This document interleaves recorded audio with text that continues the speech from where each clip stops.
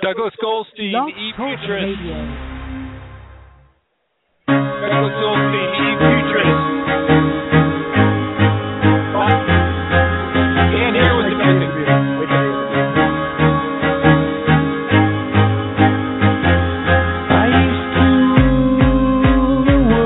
I can't hear with the music. Rise when I gave the word. Now in the morning I sleep. Doug Gold. Yeah, I'll tell you when. There we are. We're ready. Whether we like it or not. Live from him 16, Douglas Goldstein, E-Futurist, Health Innovation Media. We're in the Conversa booth in the lower level, and the exhibit number is 11334. And I'm here with Dr. Phil Marshall, a leading physician expert in life, focused on health and how we're going to make people healthier. And Conversa is doing some revolutionary things, and here we are talking to you about the digital checkup and other things that Conversa is doing to make a difference in my life as it relates to health and the other things that I'm doing to have quality and outcomes in anything that happens to me. Well, we're excited to have you here, the Health Innovation Media folks here at the Conversa booth. As you mentioned, we're here in the exhibit hall, which is just now open. It'll be open for the next few days. And we couldn't be more excited to be part of the energy in this exhibit hall and at this conference. I think they said it's likely to be one of the largest, if not the largest, HIMSS. And I'll tell you what, the exhibit hall doesn't disappoint at all. And we are pleased to have upped our game a bit at Conversa as making patients an equal partner in their care has become more and more important to providers, health systems, and health plans, especially with the move towards value-based care. It's important to know how patients are really doing between visits, and that's what we focus on. And so there's a lot of energy and excitement about what we do and what similar companies are doing and how it complements the other big boys that are upstairs, Epic and Cerner and McKesson and the like. So happy to be with you and happy to have you here in our humble abode. I know you're fully integrated to the workflow and the other processes, but what exactly, from the person and the patient's point of view, is the digital checkup? Well, from a patient perspective, it's really an extension of the relationship that they already have with their care provider. And so it's simple, digital, automated, but very personalized outreach that is an automated conversation. And when you see it, actually, it is literally a conversation that they're interacting with digitally to ask them how they're doing, whether it's about their diabetes and blood sugar control. It could be, if they're a heart failure patient that's just been discharged, it could be how they're faring with their breathing. If it's a hip or knee replacement patient that is preparing for or recovering from a joint replacement, then we're asking them about their recovery and making sure that they're not having any complications. But from the patient perspective, it's really a digital extension of that relationship that they already have. From the provider perspective, from the health system perspective, it's actually population health. It's care management, but automated. So I'm looking down the booth, which is much larger than last year, and I'm seeing a lot of people and other health executives looking at that conversation going on in other parts of the booth. So that's quite exciting. And we're in 11334 on the lower level at the Conversa booth. Yeah, so, that's right. And hopefully a lot of people will stop by and say hello. We've got a lot of our team members here. All of our executive team is here as well. And so they're likely to run into one of us. Well, and I know Dr. Danny Sands is here, and it's just a great team that you have. But I want to focus in on how it's really an extension of the doctor's practice and really helps the doctor be more efficient and effective and personal. Well, you may know right now that if a physician and their care team want to know how patients are doing after they've been discharged from the hospital or maybe in control of a chronic disease, they have to get on the telephone to call them.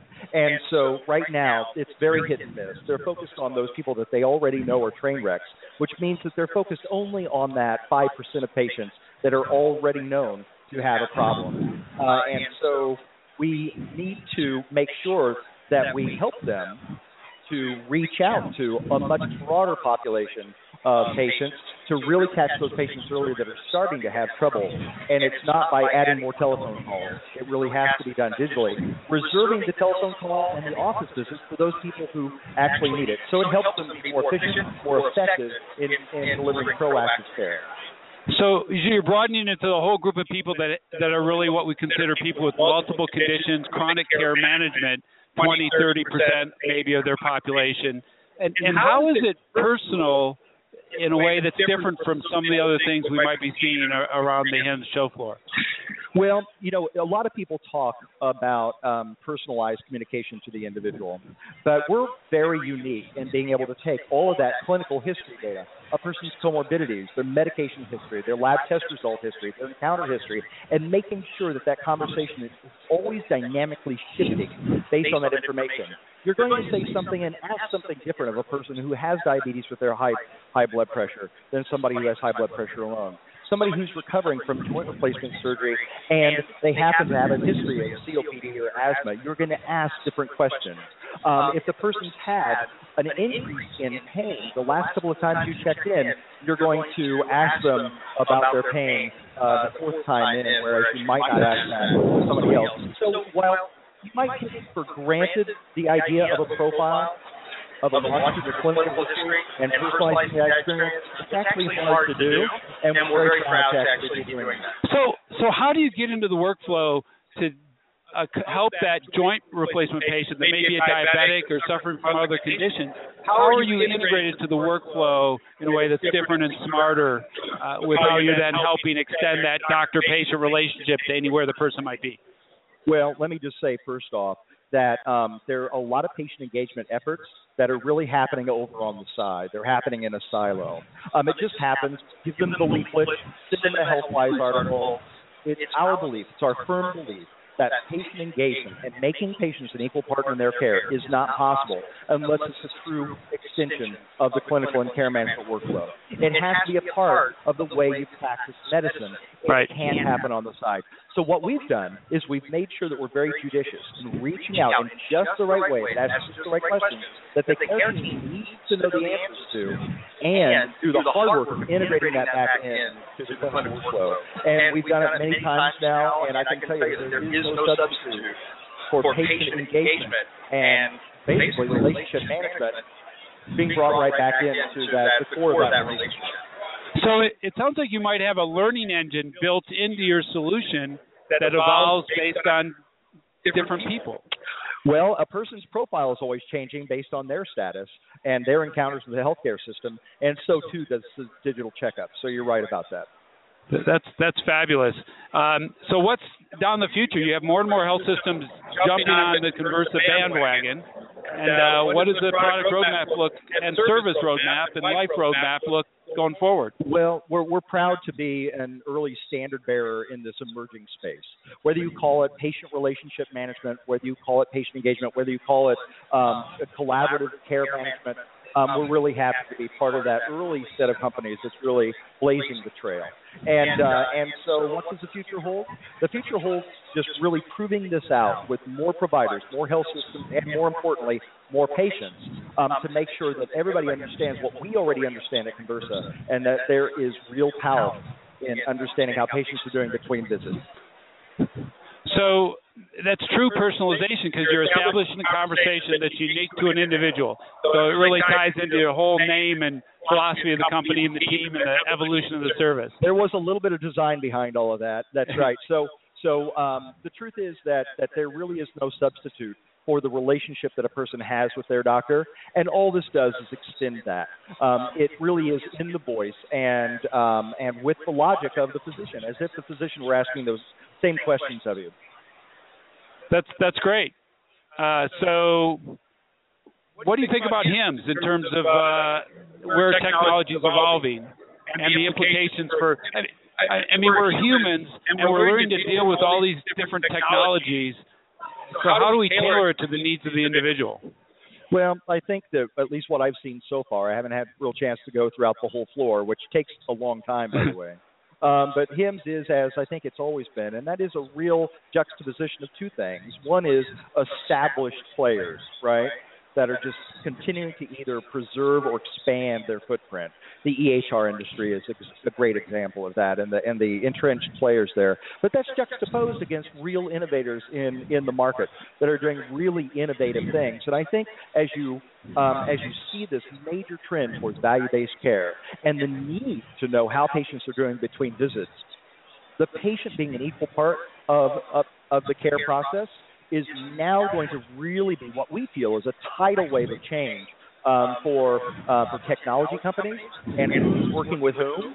And we're beginning to see that shift. So I think the innovations are really going to be taking a front seat at the conference this year. You know what I'm seeing? I'm seeing a lot of tailoring technologies to the different health literacies and interests and preferences of, let's say, seniors or 75-year-olds or younger disadvantaged populations. So I'm seeing a lot of tailoring and personalization of the technology throughout the efforts here. Well, you know what's interesting about that? We've actually learned something that I think is really quite important. And I'll share that with your audience here today. And that is personalization to a person's own needs and issues and barriers, concerns, is very, very important. But when it comes to literacy, when it comes to simplicity, simple language, clear language, quick language, get to the point quickly, I don't care whether you're talking with an 85-year-old or a 15-year-old, there is no tolerance for unnecessary language and questions. So that simplicity doesn't have to necessarily change between those populations. Just make sure that you're delivering it as absolutely quickly and simply as possible. And that's what we do. We try to remove all of those unnecessary barriers. No additional login. No need for downloadable app. Make the language very simple. Remove those barriers. All right. Dr. Marshall, thank you. Here we are at Health Innovation Media, Conversa, booth 11334, lower level of M16.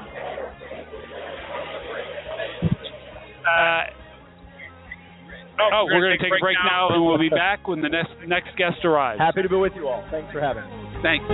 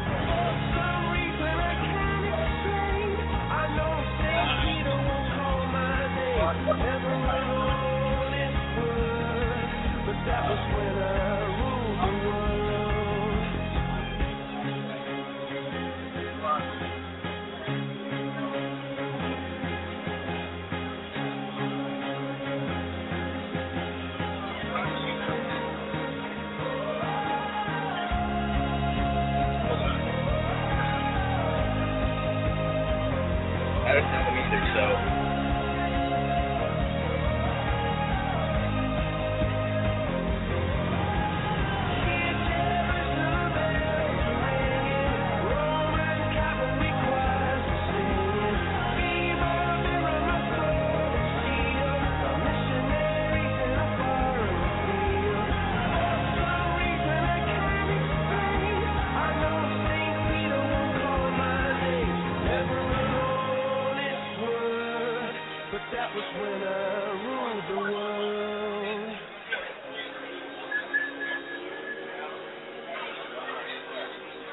You interview Alex.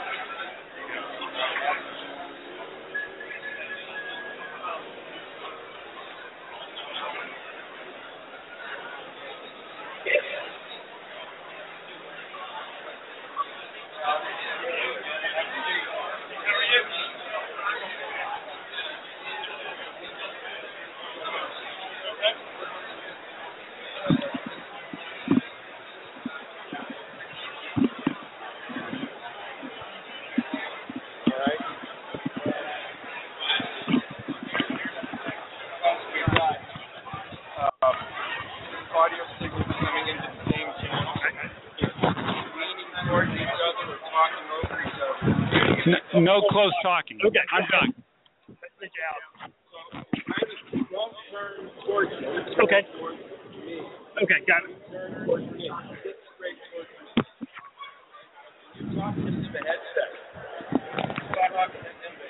Okay, got it.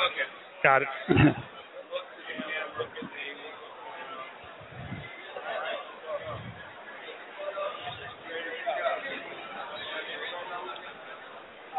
Alex, what's your last name? Meshkin. Meshkin? Sorry. Meshkin. Meshkin. Meshkin. Yes. Alex Meshkin, CEO of Flow Health, founder too, right? Yes.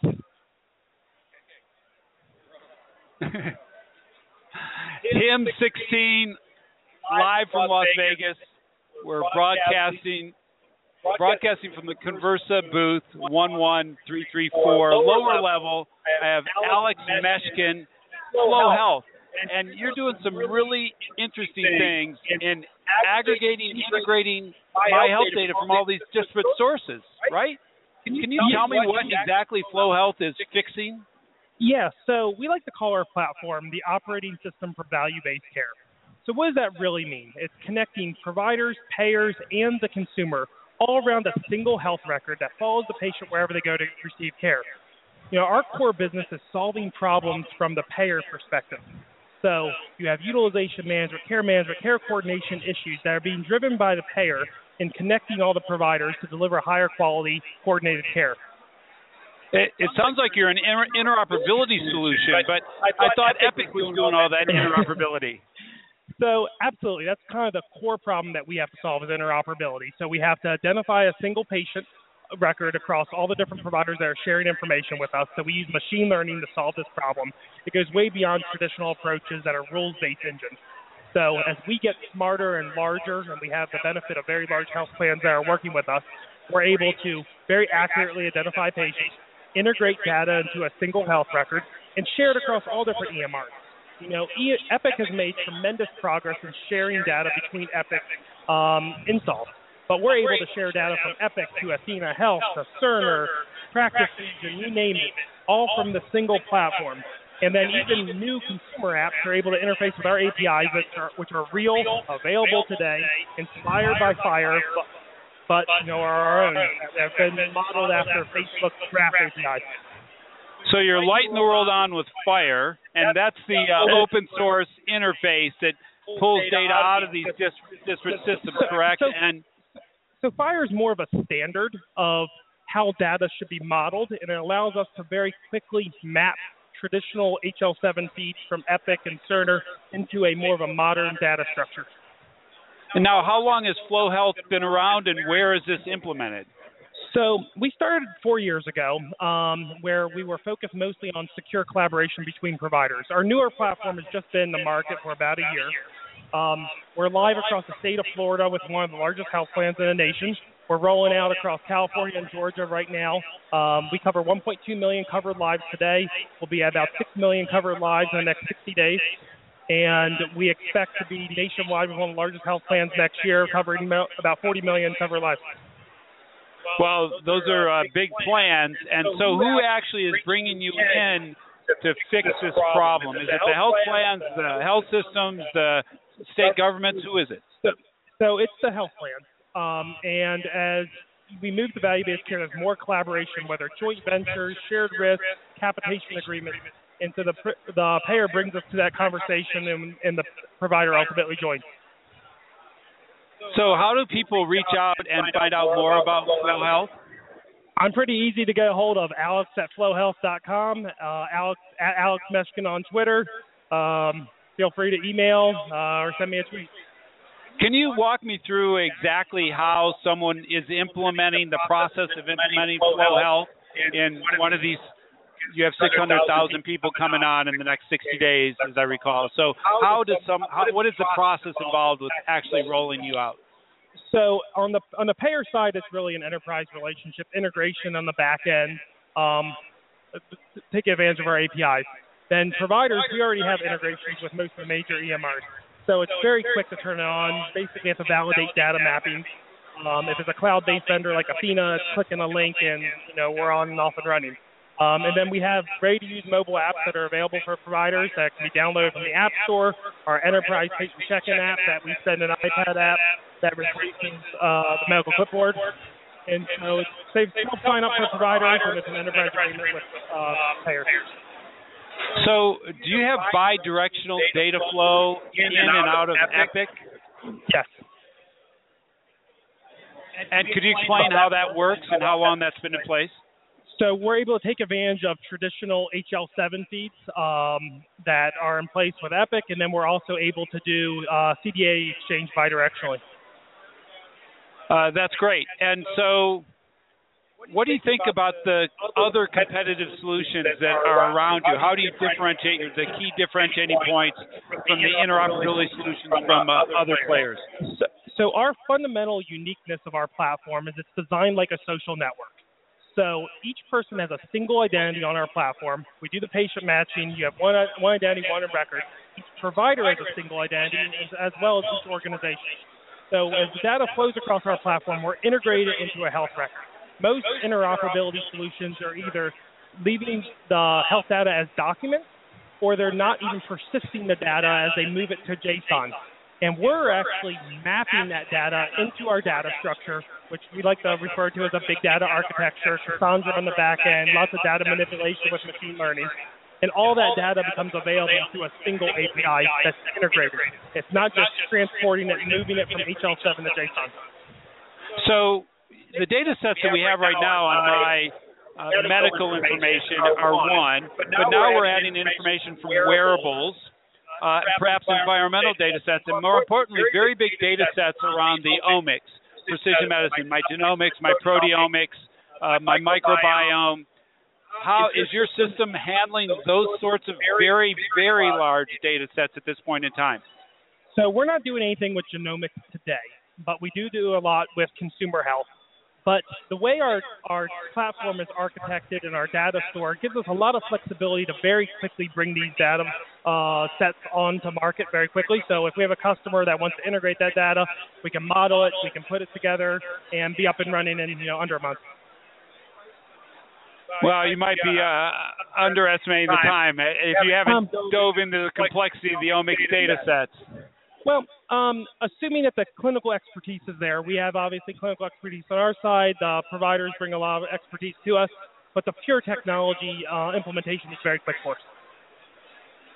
So what are the biggest barriers to interoperability that you're seeing across the system? I mean, there's certainly been resistance from certain players in the field and the different standards. Do you think those have been overcome and there's no more hurdles ahead of us, or what are these barriers to interoperability that we're still trying to address? So interoperability is a really loaded word.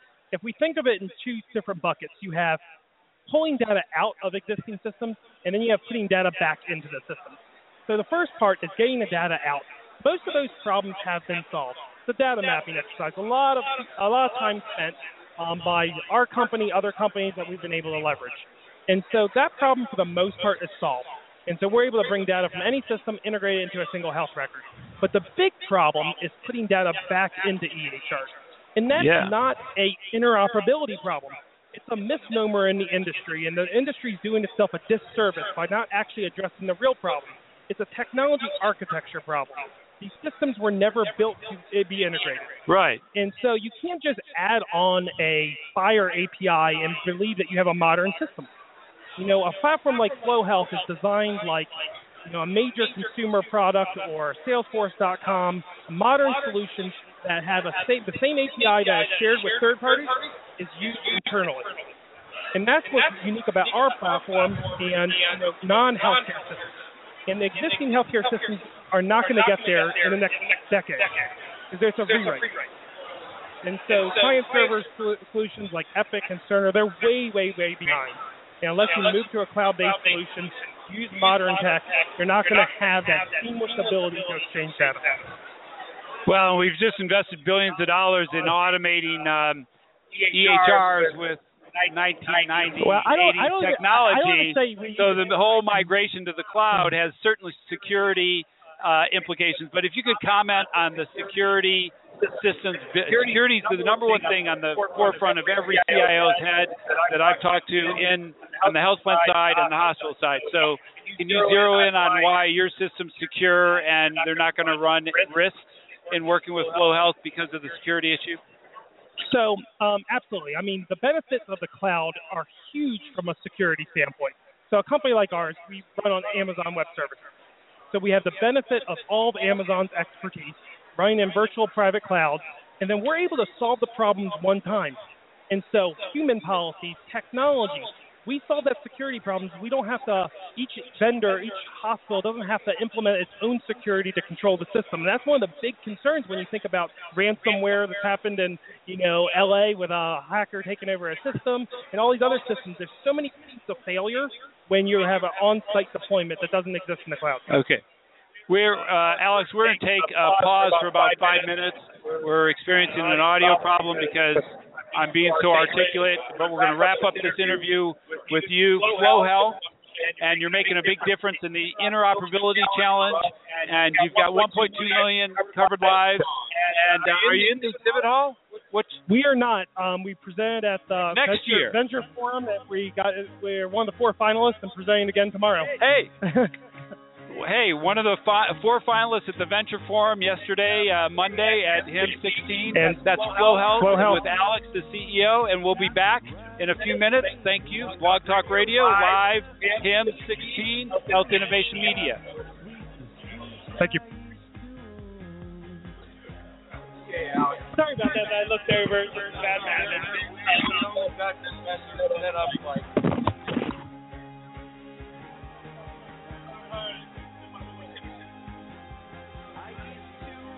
Yeah, we have a meeting.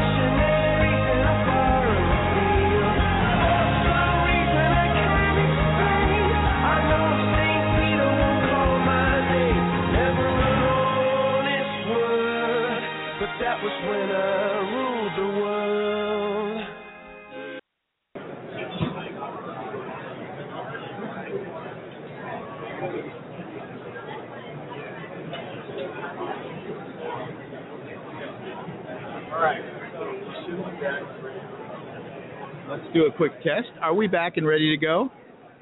Tell me this. We're definitely looking forward to it as Doug Goldstein joins me here in the Health Innovation Media booth. But now can we do the close talking here, or should I lean back? What do you think? What's the story? Look at the throngs of people cruising by Conversa's booth 11334 on the lower level. HIMSS 16 live, Health Innovation Media with my colleagues Fred Goldstein and Greg Masters and the Samsung guy walking by right now. So what do you think so far? The conference been kind of crazy. It's huge. Haven't had much of a chance to walk around, but I think totally the most important people in healthcare here. Thank you. Absolutely the most important people in healthcare here. This is some of the greatest stuff you've ever seen in terms of some of these booths. They're huge. And I'm not getting my hair messed up now either. That's really fabulous. So, talk a little bit about the audio difficulties. So there's a world-famous venture capitalist, Matt Herman, walking by I've heard the Health Innovation Media. Company. Wow. Which, That's Health Innovation Media or Conversa? Conversa, good group. You got to go talk to them. They're doing some great stuff. Do you know those guys? I think Victor from our team met with them. So what we like to do as we get back to our show here at Health Innovation Media from the Conversa Health booth is apologize for the difficulties we've had with the audio. We think we've gotten that figured out. And as you know, this is a very busy conference, so there are a lot of people walking by. So you always have a little bit of background noise, but we're really excited to be here. It's been an incredible morning. Actually, Greg got in on Sunday, and I came in yesterday, flying in from the East and West Coast. We came together here in Las Vegas, had quite the event last night at his Talkapalooza. It was rather incredible to watch Jonathan Bush come out as the Donald Trump and give us some insights from the Donald on health IT, et cetera. But now we're gearing up for the rest of the show over the next 3 days. We'll be broadcasting from 11 to 2 o'clock every day here. And we've set up some incredible interviews with some really top-notch guests. We're very excited about that. And we'll be bringing that to you, as well as some of the insights we gather from the conference, as well as from the various vendors we see here in this incredibly gigantic exhibit hall. And this is only one of, 3 floors of exhibit halls, Doug? Yeah, you know? 2-floor exhibit hall, and that was Matt Herman, who heads up the Ascension Venture Fund, and we just had a chance to introduce him to the Conversa executives, but he had his team here earlier, so it's funny. He was doing maybe he was doing a quality check on his due diligence. His due diligence efforts. That's exactly right. So what you find here at HIMSS, which is really amazing, is there are so many people. As you walk around, you just run into folks you haven't seen in a while, some of your good friends, and you also have the opportunity, obviously, for some great networking. And we're using that to try to bring you the best guests we can here on Health Innovation Media so you can get a better feel for what's coming out, what works, and what doesn't. We hope to provide you with some unique insights. This live studio happening at the Conversa booth 11334 on the lower level is just, you got leading venture capitalists. Ascension Health was in Vivify Health. They were in Body Media early. Wow. And there was that big exit on Body Media. So Matt's done an excellent job. I think he's on his 3rd fund with Ascension over the last 12 years or so. So it's a really unbelievable track record he's established with that venture fund, being on the leading edge of health innovation as it relates to people's life and health and making them happier and improving outcomes along the way. There we go. We're all shooting for the triple aim here. It'll be interesting to see which companies actually can bring in products that are not just additive, but actually remove some of the costs while improving the quality. And we're looking specifically for those. If you didn't get a chance to see my blog post I put up around population health up on LinkedIn, as well as accountablehealth.wordpress.com, I was discussing what I'm looking for specifically here in the health IT space, how it relates to population health and fits within it, and are we actually going to find some vendors here who take it to that next level? Have you seen anything yet or talked to anyone yet, Doug, from that respect? To you, Mr. Herman. Keep up the good work on that venture fund. So there, it's just a live studio here at HIMSS 2016. So we're going back in time. We did some interviews with the Intel executives yesterday, Health Innovation Media, and Eric Dishman, who was on the forefront of interactive care when the web first came out. I don't know if you remember the Internet Health Days. They had Intel Health Days back at the turn of the web, right? So the same issues we were dealing with when people learned how to use the web, we're dealing with people learning how to interact over their mobile phone, and everybody's different. And we're in the era of customer science and hyper-personalization. And we're just starting to see organizations. Early in that era. Oh, right. You know, well, healthcare, but not with Milky Ways and other consumer products. When you bring it from the retail and consumer side, yes, there's a ton of expertise. How we apply that to healthcare, I think, is still being figured out. We still talk about engaging patients. No, you build a relationship and you have interaction. It's not about driving engagement. You can't drive engagement. All you can do is hope to connect with somebody, build a relationship, and interact with them over time. Right. The industry is whacked with using terms like engagement. I'm sorry, that's my opinion. Well, you heard it live true. Here at Blog Talk Radio and Health Innovation Media. So if we're not talking about engagement, which is obviously one of the big buzzwords, I think it was on his Talkapalooza last night. One of the top 5 overrated buzzwords used in Health IT today was engagement. What do we need to be talking about? You mentioned a little bit about establishing relationships. Health is not about health, and healthcare is not about healthcare. This is about my life.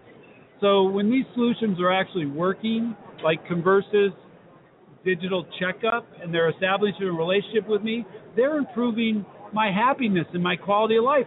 So I think the more operative word, we move from hospitals to health systems, but health systems are still reactive. Right. And I think they're really life systems, because these interventions are really, and solutions are really designed to make me happier and heal me. And it's not about health, it's about life, in my view. And I think you bring up a really important point, word. Which is, if you're thinking about a life system, how do you create that integration into a person's life? So without it being intrusive, inappropriate, not generating something to be done, you know, and really make it that, which is all about establishing a relationship. So they have a relationship with an individual or a product or a company that they then integrate into their daily affairs. And hopefully we'll start seeing some of that and get some folks in here to talk about it. It starts with the word trust. Who do people tend to trust? And you know what? It tends to be their doctor or their nurse or their friend or their family member. So you really have to, the solutions work because there's a fundamental trust. People trust their doctors, they trust their hospitals. Other players like I don't have, some of my best friends work for health plans and life sciences pharmaceutical companies, but they just have a lower trust profile for whatever sets of reasons, right or wrong. Not that they deserve a low trust, because everybody's trying to do what's right by people, I think, in this industry. So how do you leverage the systems that are being discussed here or built here as trust enablers? Well, it starts one system at a time. I mean, people have to have the track record. They have to build those relationships with people and have people vote with their experiences and their interactions. Mm-hmm. So can people, for example, I'm thinking about as we're talking about like Conversa Health with their integrated system, I guess it's a matter of getting individuals to initially trust those means of communications as a way for them to then further integrate with those systems and improve their health and better interact with the health system. Is that sort of what we're talking about? So when some of these companies started in 2009, they were ahead of look, people are reinventing our lives every day through mobile devices, tablets, no matter what the age group. And so what we're experiencing now is probably a faster uptake on many parts of the population. We said, they're not technology literate, because they've learned to use these things for other parts of our life, whether it's texting grandkids. So now to then go from texting my grandkids to interacting with my doctor through these devices, people are dealing with, people who are 65, 70 years old are dealing with 5-6 years of experience of using these tools for other parts of their lives. Right. They've made, it's interesting if you think about it, the mobile technology we have in our hands now has become so easy to use. If it's one button to create a FaceTime with somebody else, that's sort of how we have to look at healthcare. Is how do we create that where it's just a natural deal to interact with your doctor or to get your script filled or all of the things we want people to do, get out and exercise, that it just becomes ingrained because it's easy. It's a one push. It's not hunting around trying to figure out what to do. Well, and the next wave of where we're going is anticipatory healthcare, where there's so much data. So we're walking data clouds, right? We're generating data every day. It's going to my Fitbit. It's going to my phone. It's all going to Google. My consumer. Well, right. People should not be concerned about NSA. They should be concerned about the Google building the profile. So spread your search. My tagline is spread your searches around.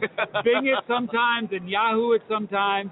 Spread your search around. Make it more complex for people building those profiles for you. But you are the data you consume, and we are walking data clouds. And we can know people before they, as well as they know themselves, or maybe even better than themselves. So, obviously, that's customer science. This has been done in the consumer side of the world for a while. But as I talked about in my blog post, I'm waiting to see somebody show me something that relevantly, real time, hits me with what I need to do versus I love trackers. I wear them all. The wearables, the Google Glass, but they're nothing but trackers. And I want that two-way communication with the appropriate message for me, which is probably different than the appropriate message for you, and that is it the right time and everything to suddenly say, bam, oh, you're right, I need to do that, or yeah, I did fill that script. So how close are we? I haven't seen it yet. Everybody talks about it. We're personalizing. William Gibson said the future's already arrived. It's just not evenly distributed. So I think there are some small segments that have accepted some of this. And wearables are just the first step. When we start looking at invisibles or ingestibles, the devices will be inside us, nano drones impacting cancer, going in. And, every cell in our body has an eat me cell. So the macrophages come in and they eat my cancer cells. Cancer cells have figured out how to turn off the eat me signal. Let me ask you. So what did you call that now? It's an eat me cell? It's an eat me signal. It's an eat me signal. Just like Pac-Man. No, I was listening to a precision medicine conference. I was hearing a leading researcher at Stanford talk about, and he spun out a company called 47, that every cell in our body has a signal that says eat me or don't eat me. And cancer cells are really good at turning that off, which is why they propagate, and we can't stimulate our own bodies to react against those cancer cells. But he's looked at the science across many different types of cancer, how to turn that back on. So our own bodies eat our cancer. Right, I understand. And then using stem cells to regenerate that. This stuff is not everywhere, but it's being demonstrated in some of the centers in the country. Now let me ask you this, though. So I hear all these great solutions. We're moving to precision medicine, which obviously we'll get to in a second. Your bailiwick, an area you're really deep into. But is it always an outside influence?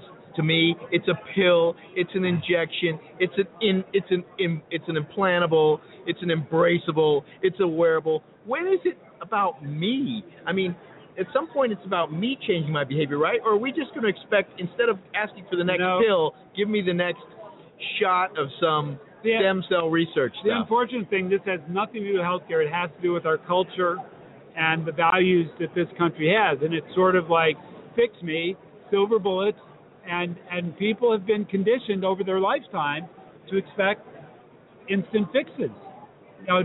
Take this food course and you lose 30 pounds. I mean, we have not taken responsibility. And what you're talking about is us taking responsibility for our lives. But we have the quantified self movement that is taking responsibility. A small group, and 20%, potentially 20% of the population. It's funny because I don't know if you saw one of my tweets where I put up that picture from WALL-E with the huge people with their giant soft drink, moving around in these mobile lifters. And is that it? Do we become that as a corpus, as a body, but yet we have all these things that keep us alive as we sit in the chair and never enjoy the rest of life? I don't know. Or do we meld the two together to create something that allows us to do it all? Look, we live in a consumer culture. Look, we even call people we serve consumers, and now we get upset when they consume too much. But every month, right? What month is what's Valentine's Day? What month? What's the big holiday? And what's associated with Valentine's Day in February? Chocolate. But now we're into March. What's the big March holiday? St. Patrick's Day? March Madness? Are you telling me beer? Green beer. Green beer. Look, we're a consumption society. We've trained people to consume. And now we're trying to reverse those messages. It's going to take decades and generations.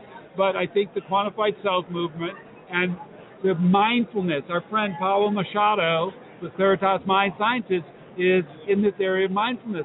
Yoga. We have these segments, micro segments within the culture that is beginning to take these concepts of mindfulness, awareness, and apply it. Great. And for the 80% of the rest of us? Drones. Micro drones. Micro drones. We're going to send them, and they'll be inhaled to the brain and change the signals in your brain to non-consumers. I was thinking more of a healthcare running drone that leads you down the path at a good clip to the bakery, and you run to your cake, follow the drone. There we go. We'll invent that as our next company. Well, so, I mean, a drone exerciser. To go back to your question, we live in a consumer culture. We need to think about people as citizens with responsibility. Right there's an example. Right. There he is with his Danish and pastry. But we won't say who it is. So walking right by the booth and onwards to another company. Like you walk through here and you'll see candy in booths. You won't see apples and tangerines. So consumer culture. I mean, we have to shift, and I think it's happening. Just like when I grew up as a kid, we didn't have yogurt on the shelf. Now we have yogurt, but it has tons of sugar in it. Try to find a non-sugared yogurt in your grocery store now. But we need to move from a consumer culture to a sustainability culture. We need to think of us as sustainers. So where does all of this stuff fit in sustainability? Does it actually create something that's going to be sustainable? You think? Are we moving that direction? Look, yes, I think so, because the more data I have about myself that I can regulate begins thinking about sustainability. And we clearly have a conservation movement has been around for decades, Teddy Roosevelt. We have elements of the sustainability culture around us and with us. I believe your next interview is just about here. So we'll go ahead and turn this one off, and we'll turn you over to your next guest. Right. Thank you so much, Doug.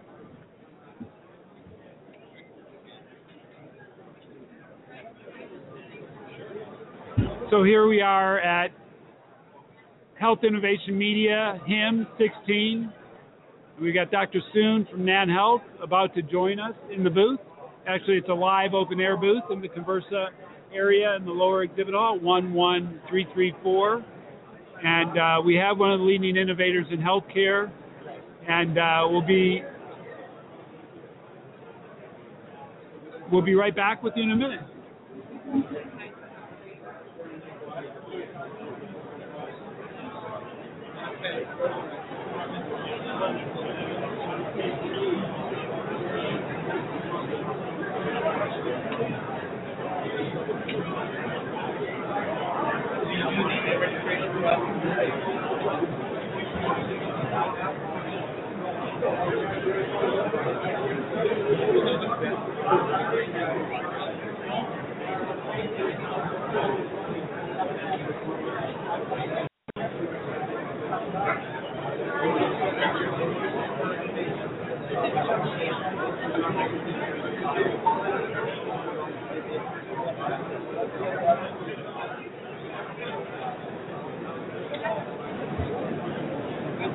It might not make it.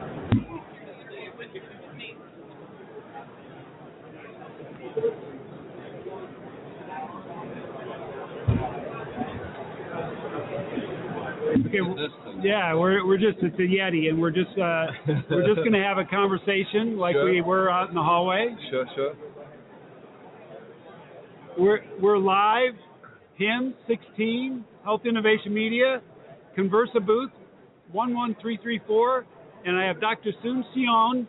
Now, I have to go back 5 or 6 years, maybe even 7. You gave a keynote at the National Library of Medicine Conference, and you were speaking about my body area network, my electrical signals around my body, broadcasting out my physiological signals to my mobile phone and then to my care team.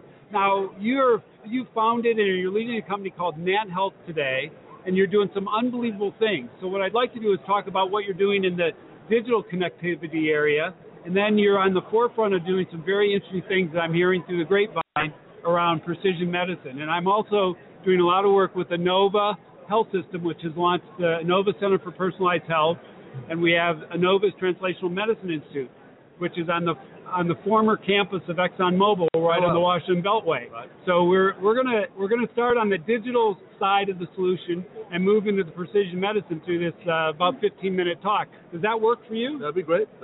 Thank you so much for joining us here. You're welcome. And Nan Health. So talking about that talk that I gave at the National Library of Medicine, and then the talk before that I gave also at the Institute of Medicine, where I think people looked at me sort of a little crazy, right? Talking about, I coined the term the human signal engine, that we are nothing else but waves, radio waves, and wave signals that we could capture and put into the digital environment. I was very serious, and that's exactly what NANT Health is. You'll see our booth over there. This year we'll have captured 80 billion vital signs. 80 billion vital signs. 80 billion vital signs. In which we've taken 32,000 medical devices, whether you're in a hospital or home, and written what we call APIs to it, so we can actually take the analog signal and transmit the data directly from the machine into the electronic medical record. We just launched that now in Singapore, a thing called Vitals Connect, where the nurses now move their blood pressure machines around, take the blood pressure of the patient. The result goes right into the machine, right into the electronic medical record, no recording by the nurse. Unbelievable. You said 32,000 connections? Correct. So there's so many medical devices out there. This HIMSS conference epitomizes that, when I always talk about these medical bridges to nowhere. So the whole concept there was, where I'm going with the Moonshot program is, and you see this HIMSS now, I'm pleased to see, every other booth says the word precision medicine, right? 3 years ago it was population health management. Right. But my view of population health management and precision healthcare is to monitor the patient at the speed of their biological clock, right? So think about that. I am thinking about the speed of my biological clock. I'm with you. And imagine you have cancer. I need to monitor the patient at the speed of the biological clock of that cancer cell as it's changing over time. I'm with you. Now, I was listening to a keynote at the Precision Medicine Conference in Stanford, where every cell has a signal. I think I'm allergic to your plants. No, it's Wi-Fi. We're all allergic to Wi-Fi. So every cancer cell has, it's figured out how to turn off the eat me signal. As one of the ways to propagate and stay in my body. It's much more complex than that, but that's one of the signals. So the work you're doing in cancer, and I'm very familiar with Dr. Trump at the Inova Shar Cancer Institute, that he's growing and building there. So continue with the cancer moonshot discussion that you're doing in terms of aggregating data. Let me just get over this. Yeah, sure. Let me just get over this. Do you have some water? Do you have some? Water? Do you have some water? What happened to my... So, NAN Health is on the web, and you're upstairs in the exhibit hall, I believe? Yeah, so we're up there. What number of the booth? I have no idea. 5554 NAN Health in the upper exhibit hall at HIMSS 16, and now we're back after... I think I'm allergic to Wi-Fi. I don't know if there's any physiological data to support... Maybe I shouldn't be drinking that. I'm not sure what they put in there. So let me just give you the way we see cancer, very much the way I saw the human signal engine. Yes. Right? So when the human genome was completed in 2003, the whole world, so we now cured cancer because through the genomic analysis. What we didn't realize, maybe we did realize, but didn't appreciate the depth of the problem, it's not the gene. Correct. It's actually downstream of the gene called the protein, which means you need to get into the era of proteomics. So the moonshot is leapfrogging this entire nation into the era of what I call clinical genomoproteomics, where we need to measure the entire gene, but what the gene does downstream Correct. to the protein pathway, because that's where the drug works. If the drug doesn't work at the gene level, some few drugs may work at the gene level, but most drugs Right. work at the protein level. So if we do not know what protein is affected, we're then guessing by just doing the genetic signature. The trouble is, you're talking about 3 billion base pairs times 3 billion base pairs times 20,000. That's a really big number, and it's a ton of data. Ton of data, big number, but to get to I am the one, like the matrix, the protein. If you can get to the protein and get to the protein that actually is either driving the cell or causing the tumor cell to hide or don't eat me, you can educate your immune system to go eat the cancer. Correct. So what is also scary, we've discovered that the cancer cell changes not over in time but the same day. You could biopsy a cancer patient today, let's say with triple negative breast cancer, which is shown, and biopsy the patient at the breast, at the lymph node, and a different site, and each cancer cell will show a different genomic signature. It's incredible. So they're chameleons, right? They're constantly mutating. On the same day. So which mole are you going to whack? So this idea of targeted therapy and whacking a mole of what you call smart bombs is impossible because you have no idea what to bomb. We need really smart bombs. Well, you need a different strategy. You don't need smart bombs. You need a different strategy. Okay. Because our strategy is we've been trying to treat cancer by actually fighting the cell, when in fact your entire body has its own armamentarium, wipe out all the cells. So we need to actually treat the host, not treat the cancer. The whole person. The whole person. That's why I needed the human signal engine in order to capture big data to move at the speed of your biological clock. I am 100% with you, and not many people. I'm so glad. Not many people here can keep up with that because they're still living in the past. And there's a William Gibson said, "The future has already arrived; it's just not evenly distributed." And you're on that space of figuring out what's going to work in the future by understanding all these functions going on from proteomics on up to the constant variability, and then figure out how to train the body. And I have college roommate is working on some of these epigenetic efforts to stimulate the body, and it's happening across many parts of the body.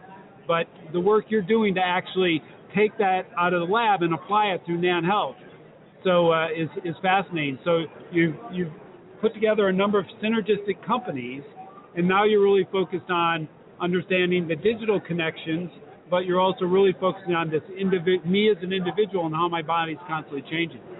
It's interesting. Everybody talk about these as companies. I don't even view them as companies. You view them as tools towards a common goal. Okay? The tools of the common goal is to actually induce what we call the memory cell in your body to actually fight this cancer and lead to the cure. That's what it is. It's a common fundamental goal. And when I launched this drug called Abraxane, yes, people to this day don't fully realize or comprehend it was nothing to do with the drug or the company. It was to do with the fact that I found a pathway to the inner cell of the thing called the tumor microenvironment. And this drug, being a first protein nanoparticle, could activate a receptor on the blood vessel wall, open up a pathway through the blood vessel wall to the inners of the tumor microenvironment. That's why this drug is approved for breast cancer, lung cancer, pancreatic cancer. Why would you have one drug approved for 3 different cancers? The only drug on the planet that actually has this in UK and the US, because it's actually found its way into the tumor microenvironment. To this day, I don't think doctors in college actually appreciate that fact. They think of this as, well, there was Bristol Myers with Taxol and Sanofi with Taxotere, so this is really another version to go after the generic. Micro-personalization into the fundamental function of the tumor cell, right? It's completely into what we call the tumor microenvironment. Tumor microenvironment. You heard it here first, because I've been around to a lot of conferences in precision medicine, and nobody else has really talked about that microenvironment. Right. So you heard tumor microenvironment, human signal engine, and fighting at the speed of the biological clock. Right. So 5 years from now, come and tell me where we are at that. Okay, we're going to do that in 5 years because you're inventing the future as we go. But you're doing some things to identify other companies like Navinet and others in terms of acquisition. It's all part of the purpose. So Navinet now has an opportunity that now covers 750 health plans. It now has access to 450,000 doctors. Now is the opportunity for me to educate every doctor at the digital moment when they actually check their patients and bring to them clinical trials and information that you could never learn before, because most doctors aren't molecular oncologists. The world of cancer has now become almost like a virologist.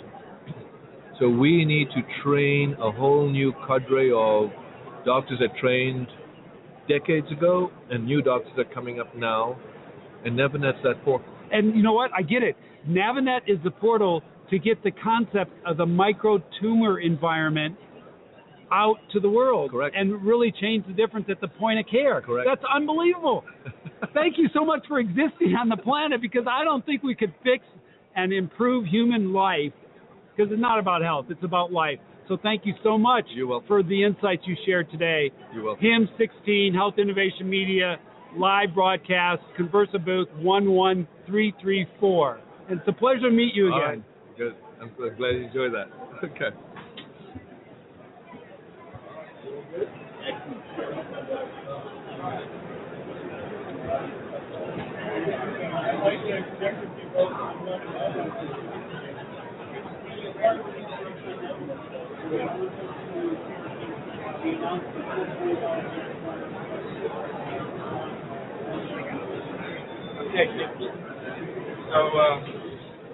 So this is Greg checking in with Fred, and awesome interview.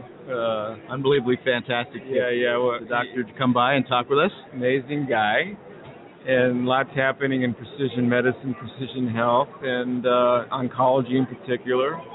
So that was awesome.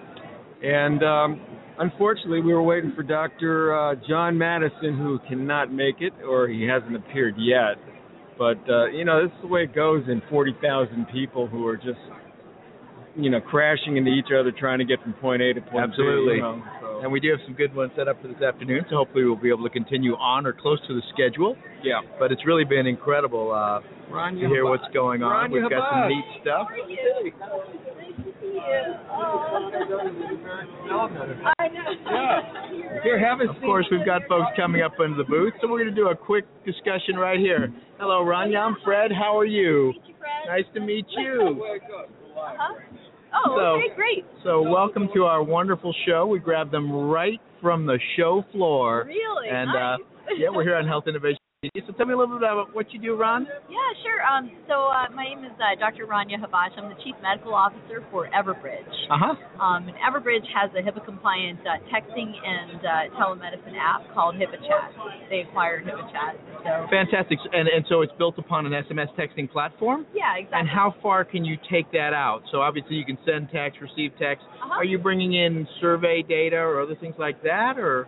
So this was designed by me, basically. My brother wrote the software, but he designed it for me because in healthcare, we're always texting and doing FaceTime calls with our patients and with the other providers. We needed a really easy way to do it, but that was still HIPAA compliant.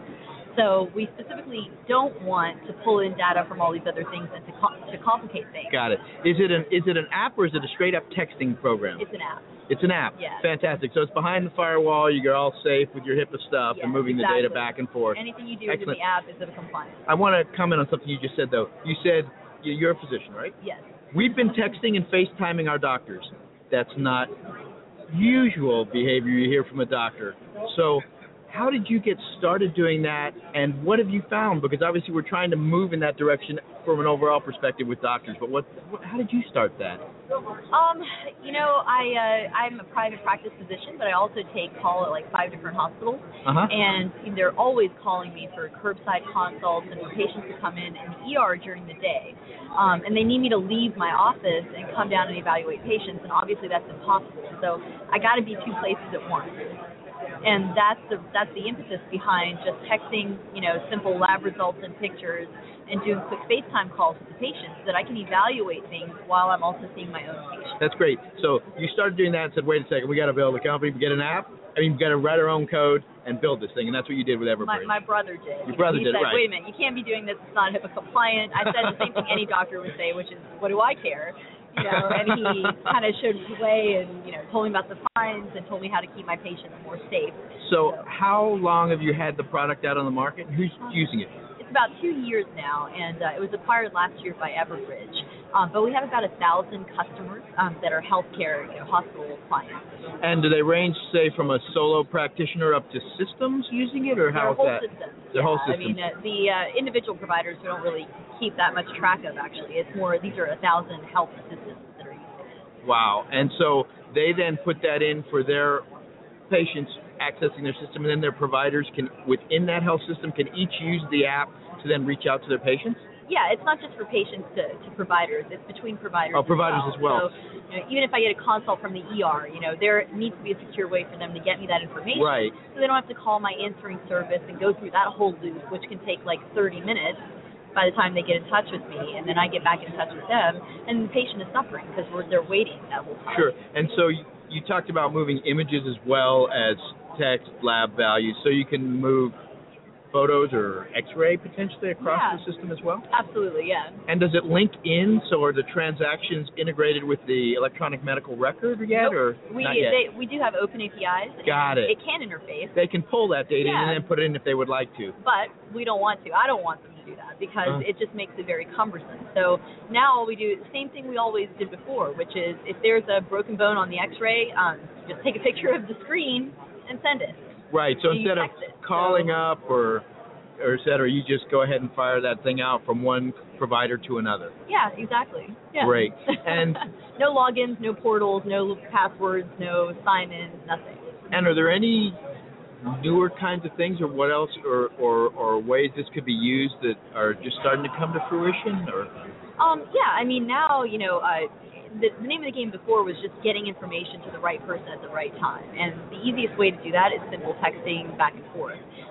But doing video consultations has also become a big issue now, and it's being reimbursed by the insurance companies, and so now it's a revenue generating kind of issue as well as better patient care. Fantastic. And are you here with a booth here, or did you come to just visit? Or yeah, Everbridge has a booth here, and then we're also very close partners with Apple and Verizon, so we work with them as well as for partner solutions. And so if people want to stop by your booth, where's that? Yeah, we're in the 12,000 row. And you remember the booth number? Yeah, let me possibly look that thing up. There's so many booths here. It took me half a day just to figure out the one we're sitting here doing the show from. So I understand completely. As a matter of fact, I think we had the wrong booth number go out through a few tweets from one of my compadres, so he had to go out and correct that. Yeah. But so we're excited you're here. And if people want to get in touch with you, website or? Yeah, so it's just everbridge.com or HIPAA-Bridge. Or HIPAA-Bridge. Yeah. Okay. HIPAA was the original name of the product, and then they changed it with the rest of their communication. Excellent. Yeah, and if you can find the booth number, if not, I'm sure people walking around can figure that out. Yeah, we'll get it for you. But we really appreciate you stopping by. Is there anything else you'd like? Me right off the street here. That's great. Anything else you'd like to add about Everbridge or that you're working on? Everbridge is the #1 unified communications system for large companies and hospitals across the world, actually. So these are the ones who do the mass communication alerts for the Boston bombing or the Super Bowl that we just did the Super Bowl last month. Wow. These are the people who are entrusted to get the message to the right person at the right time, the right place, on the right device. So there is zero room for error for them. They're really good at what they do. I would assume also one of the things with your system is it's got to just improve efficiency. Yeah, absolutely. Which ultimately should lower costs. Yeah. So as you begin to look at value-based systems, you need to put these technologies in, right? Yeah, it's not absolutely. an additive. It's actually going to reduce some burden. That's exactly right. That's the whole point. And that's why, when it's designed by a doctor from inside the system, and not an IT person who doesn't know the inside of the hospital, that's why it was such a big success. And it spread virally from there just because it's so damn simple to use. It's the way it's got to be. Okay. Well, that's great. Well, thank you so much for stopping by. I really My appreciate the chance to get to talk to you. Thank hope you have the rest of the great conference. Yep. Thank you. Bye-bye. Bye-bye. Thank you. And there you have it. Everbridge talking about their mobile health and texting app. It's amazing the people you'll meet here as you walk around. And we're sitting here looking for the next interview, which hopefully should be showing up soon as a guest. But if not, we'll try to keep you entertained and give you some insights into what's going on here. As I said before, we're in the Conversa Health booth, number 11334. And I'm going to spend a little time, hopefully later this afternoon, walking around. I've got a list of about 60 booths I want to look at, ranging from big data companies, some of the companies that have made major announcements like Salesforce, down to some of the individualized companies that provide a unique little product within the health IT space. Also, we've got some wellness vendors and some population health vendors. There are probably a few more people with the mantle population health on their at their booth, or that they claim they do, than really people who are doing full population health. But we'll try to figure that out and sort it out as we move forward. Over the next 3 days, Greg, Doug, and I will be bringing you some of the unique insights here. It's pretty incredible. I did get a chance, I said this morning, to walk around a bit and found a number of companies I was completely unaware of that are providing products. Some of them around unique things like pricing transparency. You're seeing some groups that are bringing in unique data sets and sort of mashing them up, making them available to either providers or consumers. Obviously, you can use that for segmentation or psychographic types of work, as well as if you can pop a machine learning engine on that or some other unique analytics tools, you can begin to understand from a better perspective what's going on within the population. So I'll be looking around for some of those as well over the next couple of days and seeing if we can bring some of those groups to you. We do have some meetings set up, assuming the individuals are able to make it to the booth. Obviously, sometimes things change. We've got IBM Watson coming in. We also are hoping to talk to Carissa Price at Care Innovations. And thankfully, I'm being joined back in the booth by my compadre, micro-tumor Doug environment, Goldstein. And figuring out how to leverage that. Well, what a fascinating part of that conversation with Dr. Soon Shun. Yeah, it was pretty amazing. CEO of Nantha Health. Where his mind is at as he works trying to solve this problem with cancer that we face, and see if he can come up with some unique solutions, both from a data analytics tool as well as ultimately from a genomic or medicinal tool to be able to apply towards what he finds from that genomic data. So it's really some of the most cutting edge work going on in healthcare, and now the whole acquisition of Navinet, right? The acquisition. Right. So he's going to educate doctors to really understand the effectiveness, the detail of this work of the human body signals changing real time, cancer cells changing real time, and then how to leverage the innovations and things that he's discovered, that micro tumor environment, and how to get constantly changing smart bombs in there, or how to leverage or figure out the immune system to go in and bypass the defenses these cancer cells have put up there. And selectively take them out while doing little to no harm is what we're looking for. Obviously, right. we Or we understand can now come with back cancer in. treatment. The whole area of regenerative medicine is the body's recovering from that through stem cells and other things. So right. you can take out pieces of the body and then you can regenerate it through stem cells and things like that. So we got the best folks coming by here to be. We had Matt Herman, who's funding some of these companies like Body Media, and CEO of Nan Health, coming by the Conversa booth, 11334. Oh! Their unique product. So good stuff. Yeah. So what are we looking forward to this afternoon? I think we've got a couple scheduled. We'll see if they're able to show up here. But if not, we'll give you our insights as to what we see going on here at the conference. Or we could just grab a random person like that guy right there who's very tall and chat with him about what he's doing. That's what we call innovation and innovations on the fly. Exactly. It's interview on the fly. You just have to keep going here. I could go scan his badge and see what his story might be. But, you know, Fred, you and I know a lot of people, so we see people that walk by this booth all the time. So I think this is going to be open air, live booth, and let's go find some guests, although our schedule is pretty well packed. And I thought you memorized that schedule, Fred. I had it in my head for a while, but it's gone. Well, that's why we have these digital environments, Thank gosh, to key us up with the right information. And Sue, so let's discuss this a little bit. You just had, obviously, the good doctor on talking about some deep-level innovation that's really around precision medicine. So we just grab this guy. Go right ahead. We just had the announcement out of the White House the other day about precision medicine and what's going on in that space, and some of the initiatives that they're trying to do. in the precision medicine space, bringing together some companies. We're hoping to talk to a couple of those companies that announced they'll be doing some open API work and data work to allow for a quicker knowledge understanding and build the databases required to create these precision medicine initiatives, and hopefully discover much, much more about us as individuals. I think it's pretty fascinating. On the one hand, we're looking at precision medicine, which is really how do we target the one, and on the other hand, we're looking at population health. And there have been some people who have thought that perhaps population health and precision medicine don't really combine. But if you think about population health from the perspective of the following framework, it starts with the identification of your population. You have to know who they are. You have to then assess that population in terms of what their various levels of risk are, stratify them, and intervene. Well, precision medicine really fits. So you were trying to bring someone over here, Doug. Who are you talking to? This morning we had breakfast with Samsung. They had an exclusive media breakfast, and they had a number of partners there. They had David Rue, who's the Chief Medical Officer of Samsung Americas, talking about, think about Samsung sensors in your refrigerator, your toaster.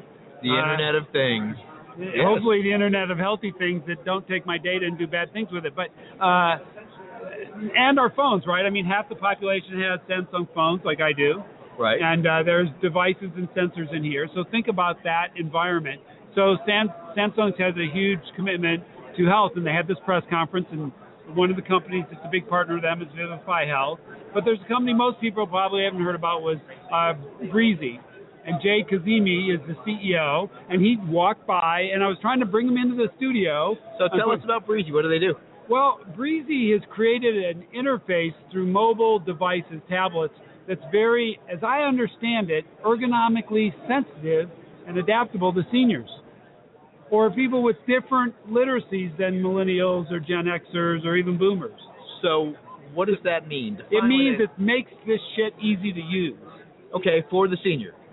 Yeah, well, I'm not sure what a senior is anymore based on my advancing age, but I like to just refer to specific ages. Folks who have different, grew up in different eras, who maybe not digital natives. So does it change the interface itself?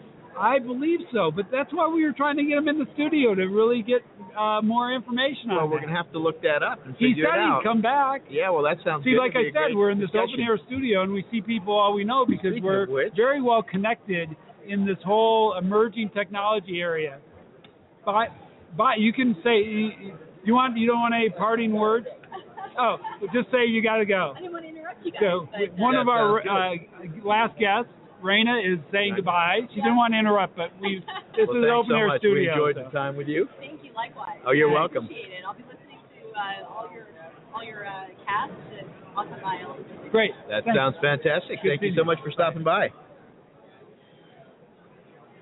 Okay.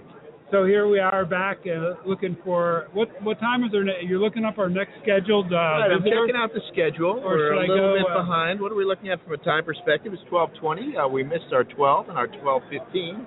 Hopefully they'll come on by. We do have a 12:30 scheduled and we'll see if that individual shows up as well. But it's definitely been interesting, and I'm pretty excited as I walk around and obviously one of the huge crowds, but two, there are some unique companies doing some unique things. In fact, there are so many companies out here doing things I've never thought of or in areas that I typically don't focus on. It's pretty incredible, whether it's the in-hospital equipment type folks or people working on other technologies versus, my interest more in the population health, behavioral side, your interest in the precision medicine side, and behavioral. One thing Dr. Patrick Soon-Shiong said, the CEO of NANT Health, said every other booth had something about precision medicine, but no, it's not really hit the radar screen for most of these technology providers in my assessment of the exhibit hall last night and this morning. But I think they're thinking about it. But as you see in some of our guests, we're asking where is the omics, right? Proteomics, right. Microbiomics. And, microbiome, we're really just spaceships for bacteria in our microbiome. And most of these companies it's not anywhere on their roadmap. They're just trying to figure out how to survive right now. They're living in a digital world, as they well should be. But the work that Dr. Sun Xiong is doing is really on the forefront, and he is scaling on a big scale because of his brilliance, but also success in creating previous companies. So, Nan Health is developed some cancer drugs as well. I understand. Well, did very well. He's learned how to get into that micro tumor environment, right? Yeah. And stimulate the body to make a difference. So we could get Wes Shell over here. We've not talked to Wes. We could. I could go find somebody. And we haven't heard from Greg Masters, but he looks like he's busy doing something off set. Have you had a few changes there? I know we've got a few others scheduled this afternoon. We'll see if they're able to make it by. Sometimes people get waylaid in their booths having to talk to clients. And if we couldn't get them out, we'll try to get them rescheduled for later. I'm hoping, as I said earlier this afternoon, to go out and look at some of these companies. I want to see what some of the larger providers have done around their population health stuff and their data and analytics, whether it's some of the big health plans that are here or some of the big IT companies. Yesterday we had a very good meeting with Eric Dishman and Care Innovations and their new CEO. We're hoping to have Carissa Price here today, and if not, we'll let you know about their press release and some of the announcements they've made at Intel Care Innovations. But you know, with those comments, IBM Watson, I hear they're hiring big time. Something like 5,000. Anticipate hiring 5,000 people. That's a pretty rapid scale. Right. And if you think about it, was it last week they announced the acquisition of Truven for slightly over $2 billion? And it all starts with one word. When you think about the simplicity of strategy, IBM focused many years ago, even before they coined Watson, on one word, and it was think, wasn't it? Think. Yes. And then out of think came Watson, and now Watson is ballooning, and they've got a venture fund, and they're investing in companies like WellTalk, right? Right. They're linking up with WellTalk. I understand they're doing a study at IBM with Watson and giving everybody Apple Watches. They're feeding that data into Watson to see what it's going to start generating based on its machine learning engine. Maybe it's going to generate oranges. Oranges. Apple oranges. Sorry, Fred. It was a bit of a tangent here. You lost me there. I'm just not quite with it today. We're live here for 2 hours, so we've got to spice it up. So what did you think when you read the Truven deal? I mean, bringing in hundreds of millions of lives of claims? Well, I've talked to some analysts that have had some inside, Is it something you can publicly discuss? Well, I can't mention the firm or the analyst, but they were really concerned that there was some client dissatisfaction with some of the Truven, not the core knowledge or analytics, but some of the kludgy or difficult interfaces. But cleaning up Truven itself, or was that more with the maybe applying the tools? Yeah. So I don't know. I'd have to look at the survey, and once again, this is secondhand. I don't want to spread rumors. Truven has some very smart analytics folks. I know some of them in the healthcare space, obviously, like a Ron Getzel, who does some time with Truven. But have you looked at the interface that the health system executives or health plan executives have to work with through Truven? I have not had the opportunity to see their products. My guess is that no acquisition is perfect. No. And I'm sure IBM will fix those problems because they're on the forefront of effective user interfaces. I think the more interesting thing is going to be what insights can we gather, or can IBM and Truven gather now by feeding that huge amount of data they have into Watson. I'm wondering also if there may not be some concerns from clients as to, what are you doing with my data? But I would look at it from the perspective of what can be done with my data. That's kind of cool. The reality is, we started talking about this a little bit earlier. People should not be concerned about the NSA in your data because they're trying to protect you from terrorist attacks. It's really the consumer products use of the data that we're generating from all these devices, from our credit card purchases. It's impossible to be off the grid. There's no privacy anymore. So it's really what other people who may want to steal your identity or other things that... Which, interesting enough, is something I just recently dealt with, believe it or not. I don't know how they got some of that information, but they had some of it and tried to use it.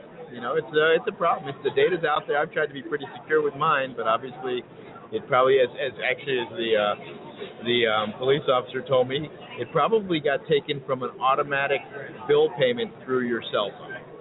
That the cell phone company's been hacked so many times that that's where they're getting your data. Interesting. So we'll see, but I do think, I have a fairly big interest in what you might be able to do with some of this machine learning and applying these new analytics tools to large data sets. That if you can get that Truven data in there, combine it with what Watson's been ingesting from the medical journals and everything else, it's going to be it could be very powerful. And by the way, we now have our next guest. So Care Innovations, what a company. You know, I hear that they have a sole partner now. It's just Intel. They do. GE's dropped out, and we have Carissa Price here. So let's get with Carissa. Thank you so much, Carissa, for joining us. It's a pleasure. We are live here. Have a seat.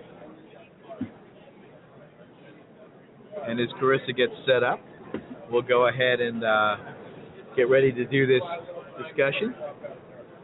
We're going to take a little break and swap out a video card here so we can make sure we get all this on video. How's your day been so far? It's been crazy here at HIMSS. Is it? Right? HIMSS is crazy. It's crazy. Not only we had to schedule folks, we've grabbed a couple people walking by and brought them into the booth. That's awesome. So it has been crazy. It's been good. And is it going well so far? Oh, yeah. There's so many old faces to see, new faces to meet.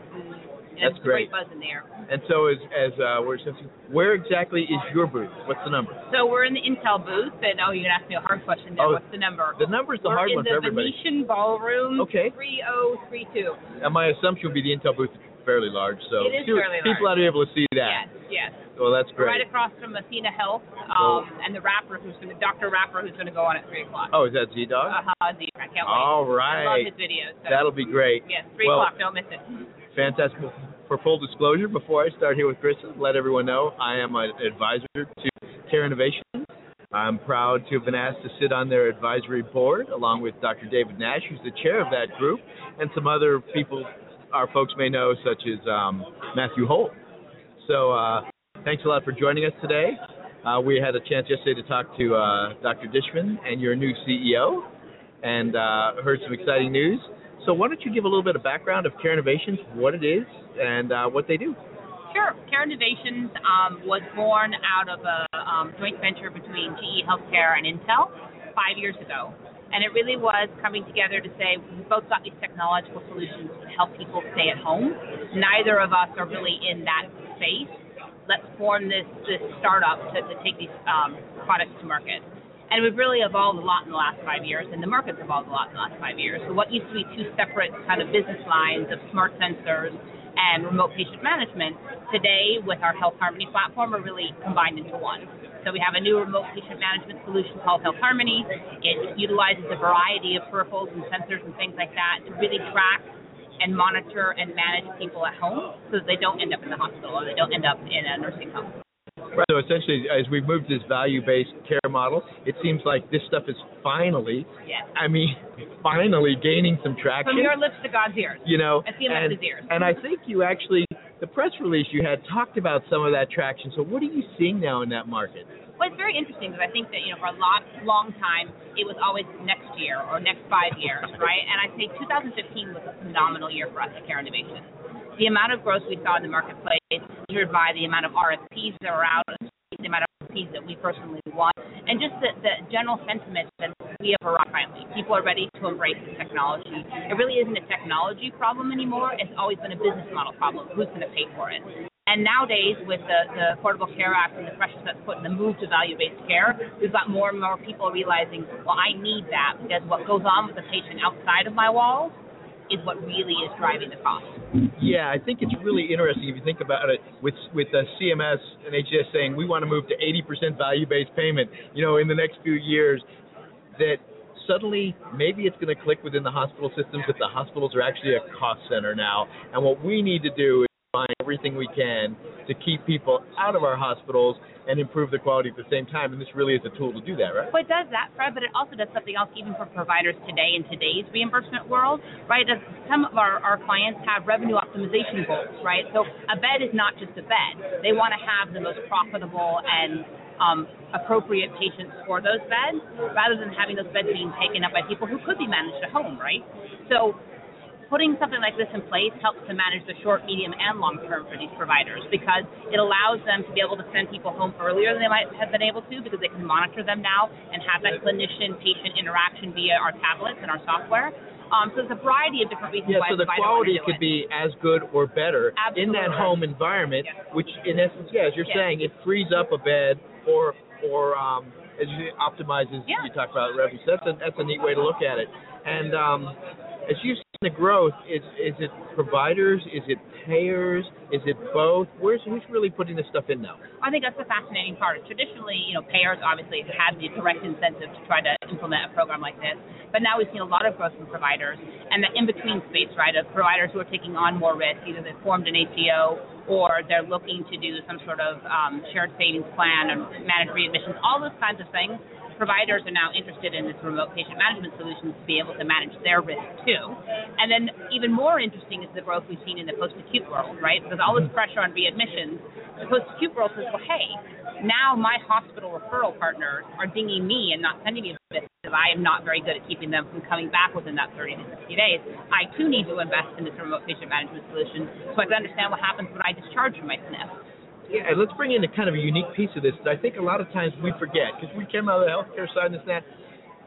This is really something that actually is better for the consumer, because at the end of the day, they don't want to be in the hospital. Absolutely. So we talk about how it's better for the provider, but it really is a patient-centric approach, isn't it? Yeah, absolutely, Fred. You're absolutely right there. And that's my background, is actually in the consumer products and consumer marketing world. Well, it's good. Some of you came over to this side. So that's why, I came to Care Innovations to bring that consumer perspective. So our kit, as we call it, our Health Harmony kit, is designed to be a pleasant consumer experience, and not to remind someone that they're sick or they're old or anything like that, but to be something fun like from Zappos or Amazon, right? So we spent a lot of time designing the box, designing what those interfaces look like, and designing the whole experience from start to finish to make sure that the consumer wants to be embracing this technology, wants to embrace this new program, wants to make it part of their lives. Because at the end of the day, we're talking about behavior change, and behavior change is hard. It's very hard. I learned years ago. In terms of outcomes and costs, you've got to get people who have multiple chronic diseases to make a different choice every single day and be accountable for their own health. So it's really a very patient-centric approach that we take at Care Innovation. So, one final question. What do you expect to see out of Intel Care Innovation over the next couple of years? The market's fired up about this stuff now. Where are you going with it? Absolutely. Well, the VA RFP is in the marketplace this year, and so we're hoping to win that, and to see a continuation of the growth in just the number of RFPs being put out there by provider organizations and payer organizations. As I said, we've had a phenomenal growth rate in 2015. We're already off to a phenomenal start in this Q1, and we expect we're only as good as our execution. So for us this year, it's really about executing flawlessly for our clients to make sure that they're successful in their business goals with remote patient management. Well, so it really sounds like, I thank you first of all for coming, but it sounds like this new Intel Care Innovation focus is really going to be driving some neat stuff coming out of the next couple of years within this monitoring space, which is so critical for us to make a better healthcare system. Well, absolutely, Fred. And I think that the advantage for us and what we've really learned over the last couple of years is it's not about the technology, it's about people. Right. Whether it's a patient-centered approach or clinicians are people too. So how do you design a program that fits into their workflows, that fits into their lives, that you're not asking doctors and nurses to do something more difficult or complicated, but that actually helps them do their job and helps them be excited to get up and do what they do every day. So we're really excited about the future. Remote patient management finally come into its own, we believe, and thanks for allowing us to share our story. Right, so if people want to find you, pretty easy. Where are you on the internet? www.careinnovations.com. Fantastic. Well, thank you so much, Carissa. Thanks, Fred. We appreciate you coming today. Show. We'll see you I'll soon. be stopping by the booth later on over the next couple of days to see the latest and greatest from Care Innovation. Look forward to it. Take care. I believe we've got our next guest coming up. Brenda Schmidt, CEO of Solera, is joining us now in the booth here live from HIM 16. We're here at the Conversa Health booth. Brenda. Hi, Fred. Great to see you again. Good to see Known you for quite a few years. Our paths seem to always cross. Happy to be here. Happy to be here. We're happy to have you.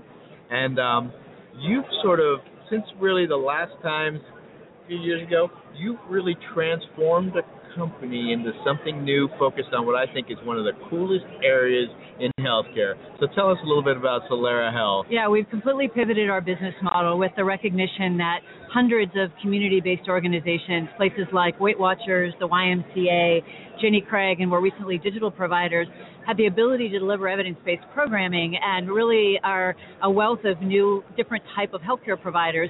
And these organizations, however, don't have any ability to link in with healthcare. And so we really recognize the opportunity to build a technology platform that links patients with this new type of healthcare provider, non-credentialed, but high access, lower cost as an adjunct to primary care. So you're linking up what used to be these separate organizations out there in the community, not-for-profits, or like you mentioned some of the names, to the healthcare provider system. Is that what you do with Solera? Well, 100% of our revenue actually comes from medical claims. So as a ACA-covered benefits are covering things like diabetes prevention and cardiovascular risk reduction, those services can be delivered by organizations that have built the capacity to deliver these programs in the community. And so they're typically ACA-covered benefits, but those organizations have typically relied on grant funding to provide those services. So Solera contracts with the health plan for ACA-covered preventative benefits on behalf of a very diverse, integrated national network of community organizations and, more recently, many digital providers. And so you've actually created this broader network that flows through your platform. Exactly. Is that right? So our technology connects patients and members to the best fit program in the community or digital provider. So that's exactly what we are. We're a health integrator technology platform that's linking and facilitating community clinical integration. So could you tell me some of the services that are actually being, you mentioned the diabetes prevention program, that are being reimbursed, that are now linking up? Is that the main one, or are there others? It's primarily the diabetes prevention program. Back in August of 2014, the United States Preventative Services Task Force recommended that intensive behavioral counseling for cardiovascular risk reduction, and then more recently diabetes prevention, is a covered ACA-covered benefit. It's a mandate for health insurance companies to cover these things at 100% for their commercial members. And so if you think about a health plan trying to have the lift in the transaction costs of delivering those programs with their existing resources, it's really tough. It's expensive. But you look at the folks in the community that are hyper-local, that have those trusted relationships, that have been supported by the Centers for Disease Control to deliver these programs, there's a perfect fit. So, but those organizations are essentially credentialed or certified to do those kinds of services, or are they just... So they're non-credentialed providers. They're non-credentialed providers, understand that. And we don't vet and validate. The Centers for Disease Control and Prevention has developed the diabetes prevention program. They recognize the organizations, and that's the minimum bar for... Right, so they have to be recognized for having gone through that their program is based upon those guidelines of how you do these diabetes prevention programs, and then they can deliver them. You put together this network that the providers or payers can then access through your system, and so, for example, they identified Jane Doe, who is at risk for developing type 2 diabetes, and they can contract it through you to get those services to keep them from getting that disease. Exactly. Got it. And what's beautiful about the network is that it really drives member choice and consumer engagement, because you think about the experiences of application on your phone or a Weight Watchers or a Y, those are very different experiences, and members have unique needs and preferences. So through our network, we're able to match patients with the ideal platform and intervention methodology for them, and we think we can elevate the engagement and outcomes across the industry. That's great. And who are the purchasers of these services you're now providing? Can you tell us any of the folks that are using it? We are contracted with Anthem. Several Blues plans are funded by Blue Cross Blue Shield Venture Partners. Most of the health plans are interested in what we're doing as a platform because we solve a distribution and billing problem. If you think about digital technologies and mHealth and the explosion of really great services coming out, not only in the chronic disease prevention, but stress management and some other areas, those companies typically don't have the ability to contract with a health plan for things like delegate oversight and CMS compliance. And so by contracting with Solera, the health plan then has access to a very wide array of these mHealth and digital applications as services to support their members. And in terms of your approach, it's a transactional-based system that connects the plan or the payer with the community-based services to do this. Is there any consumer component in that, or is that? Well, it's separate? interesting. We didn't think so at first. We thought, wow, let's pull in the data. We'll pull the claims data. We'll pull the EMR data, and we'll find these people that are eligible for these ACA-covered benefits, and we call them and enroll them in these free benefits. And, it's a much bigger ask to say, we know you're at risk, and the first thing they say is, well, how do you know I'm at risk? And then say, we want you to do this year-long kind of weight loss program. And that wasn't really working very well. So what we found is if we can really do the consumer engagement and messaging and say, hey, take this 30-second quiz, and you could get Weight Watchers for free for a year, or you could get, this digital platform for free, and people are like, that's a much lower ask to say, click on the link, find out at risk to get this benefit. And so we've really done a lot more around consumer engagement and consumer marketing to drive people to us.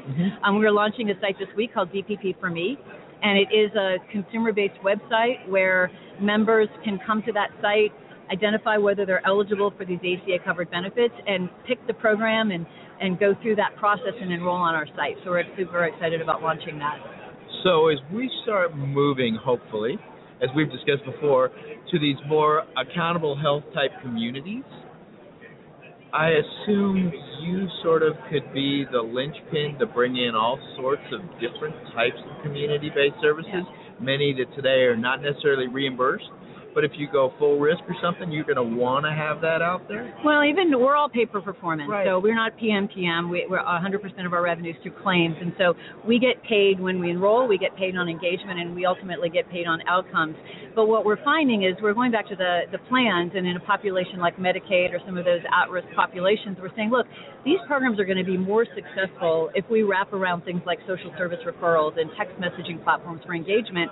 And the plans are more than willing to increase the claims cost to include a bundle around other ancillary services that can make those programs more effective. So it's a really exciting time in looking at how to connect even further into things like housing and transportation and food and security matched with health claims.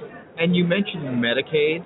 So is this essentially being used within Medicaid, within the commercial world, and potentially within Medicare Advantage? Yeah, we have Medicare managed care plans, Medicaid managed care, and all commercial plans. So across the board then? Across the board. Wow. It's a little, and so we're looking at how do we make potentially different bundles for different populations to engage those most effectively. But what's exciting is that the platform now exists to link folks who traditionally had to rely on grant funding. The grant money ran out and the program was no longer provided in that community. And when you think about culturally diverse communities across the country, those in-community, hyper-local programs that can deliver cultural competent programming and have that trust, huge engagement lift and huge outcomes.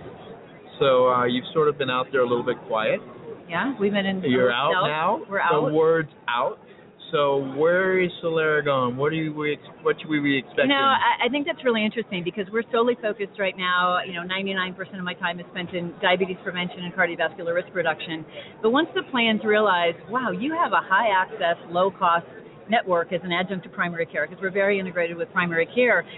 It's, can you do falls prevention? Can your network help us with advanced care planning? Build to Medicare, can your network? And so it's really interesting that they now see us as a network, and in fact a couple of state insurance commissions are regulating us now, or we will be considered an ancillary, non-credentialed healthcare network. Wow, that's fantastic. Yeah, we're excited. And anything else you'd like to announce here? Coming on? Anything new coming out?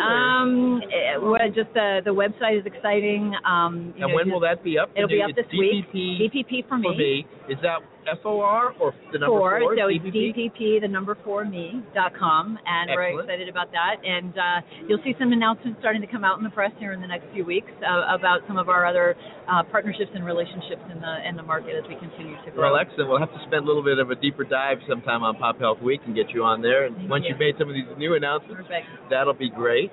And if people want to find out about the company, where do they go? Go to www.soleranetwork.com is our website. Fantastic. All right. Well, it's great to have you on the show. It's always great to see you, Brenda.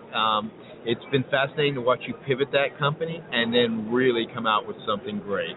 It's nice to see it because I think you're making a real difference in people's lives and helping out what we're trying to fix. It's our mission, improve health.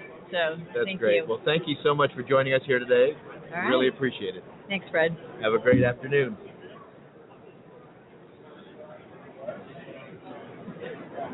And there you have it. That was Brenda Schmidt, CEO of Solera Health, joining us here in the booth. And we're just about wrapping up today's show. I want to thank you for joining us. I think actually we've got one more. Hello, Aaron. Fred Goldstein. Nice to meet you. Nice to meet you. Thank you so much for joining us here in the booth today. We really appreciate it. And so, Aaron, you're with Relay Health. Tell us a little bit about your background and also Relay Health. Sure. So my background is I've been in life sciences and healthcare for over 20 years. Started out in the pharmaceutical industry doing clinical informatics, and then shifted over to healthcare. Relay Health, we've been at it for 16 years now, starting in patient-physician engagement and linking and moving into information exchange, and now focusing on clinical data acquisition and aggregation to enable analytics and quality improvement. So when you talk about clinical data acquisition and then using it for analytics, give us some examples of some of the things you do. Sure. So, we do the basics like health information exchange to enable access to a longitudinal care record for care providers. Some transactional work like doing bidirectional orders and results, making sure that when a physician orders something, we can handle the full transaction and get the information back into the chart, as well as do the interoperability on the other side with the health information systems at the hospital or the laboratory. And then we go all the way upstream to analytics for quality reporting, revenue cycle, activity-based costing, risk management, episode bundling, attribution, and then down to really hardcore hospital-based analytics to help hospitals optimize their care. And this, at the center of all of this, and I think we're now recognizing as an industry that interoperability is a big deal. It's been something that I've been spending the bulk of my time working on. And then interoperability is frankly harder than we need it to be in order to get to the outcome that we're looking for. So we've been doing a lot of work in both at broad industry level and work like Commonwealth and the Argonaut Project, and in our own work at making interoperability, I want to say easier, not easy, because it's always, as I like to call it, it's always ditch digging. It takes a lot of work. We're trying to reduce the cost of that work, improve the ability to industrialize those connections. And we've done, a good job of that. We do a significant number, 2.4 billion clinical transactions a year. Wow. So a lot of data flowing through. We power Commonwealth as a service provider. So we've made good strides, but it's nowhere near enough. And then I've got a Relay Health hat on. I've got a hat on representing some of the interoperability work that I participated in, as I said, like Commonwealth or Direct or the Argonaut Project. And then I also have a health information technology policy hat on. I'm the co-chair of the HIT Standards Committee, which is the federal advisory committee that advises the national coordinator on standards and certification criteria and interoperability specifications. So, from a national perspective, trying to make sure that we are making interoperability better, faster, cheaper, so that we can get to the end stage. I know that's been a big complaint in a sense, this whole question of interoperability and how we pull people together. So from a policy perspective, what's happening there? How is it getting better? I know there's been a lot of talk about it. Yeah, one of the things that's slippery about the terms interoperability is that interoperability can be achieved in the concrete but not in the abstract. And I think the perceptions that people have for interoperability are that it's this magic fairy dust that if you can do it, can semantically integrate any information anywhere, anytime. What I like to say is, with respect to interoperability, we're in the best of times. It's a little bit like a tale of two cities. We're in the best of times and the worst of times. In the best of times, we have more EHR penetration and adoption than we've ever had across this country. And objectively, we have more interoperability in areas like, as I mentioned, orders and results, electronic prescribing. transitions of care. We have a use of ADT to inform alerting for when patients show up in the ED or the hospital.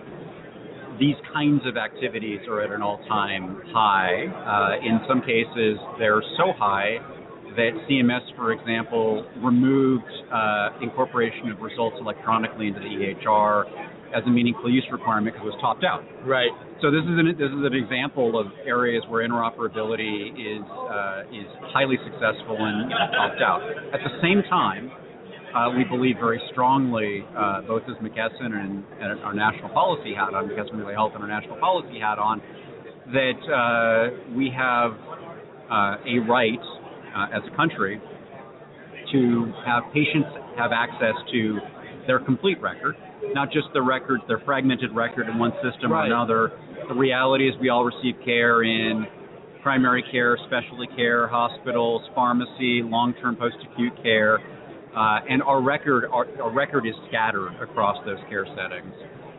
We believe it's our right to make that complete record available for care by providers, and then increasingly make that complete record available to improve health.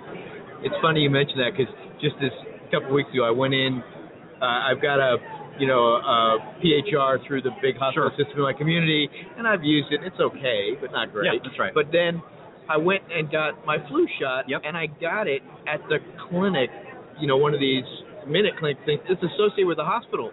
And so they said, by the way, you're going to have your record here, and you can access it. And I said, oh, that's great. So since you're with this hospital system, have you linked that? No. And they said no. That's right. And I just was stunned. That's right. So it's this we're in this real time in the world where we have more interoperability than we ever have before, and because our expectations are driven by electronic banking and finance and consumer electronics, we also are more frustrated in many ways than we ever have been before, because we have to be honest with health as a system. As a provider system, as a technology developer system, we're not meeting the expectations that the U.S. healthcare system deserves in terms of getting where we're going. But the good news is we're making a lot of progress, and happy to talk about that. So what excites you about it? What should we expect coming down the road now? We have made tremendous strides in creating APIs for health in work like HL7 Fire. I mentioned the Argonaut project. That was a project that McKesson Relay Health was proud to sponsor and support. It's a collaboration across the large IT developers, HL7, and so many for those who may not know Yep. what that is, could you talk a little about Absolutely. what that is? And its goal is to enhance the development of HL7 Fire and the SMART platform. And the easiest way to describe this is delivering for healthcare the same experience we have on our mobile phones, our smartphones, the app-enabled experience that I've got a phone that does a bunch of things. It's my primary workflow tool, if you will, for communication. But I can extend it with the things that I need to do, pretty much anything that I want to. And that's the kind of experience that we're driving in healthcare. And it's the kind of experience that drives the level of interoperability that we have in consumer electronics in our large service providers like Google and Facebook and Twitter, and you have it. So we're kind of dragging healthcare kicking and screaming into the modern era. Good. That sounds great because we need it. Yeah. And not just in this area, but in a lot of them, and I focus on a bunch of those. But you also, McKesson was involved in a fairly substantial announcement at the White House. That's right. And can you provide us some insight into that?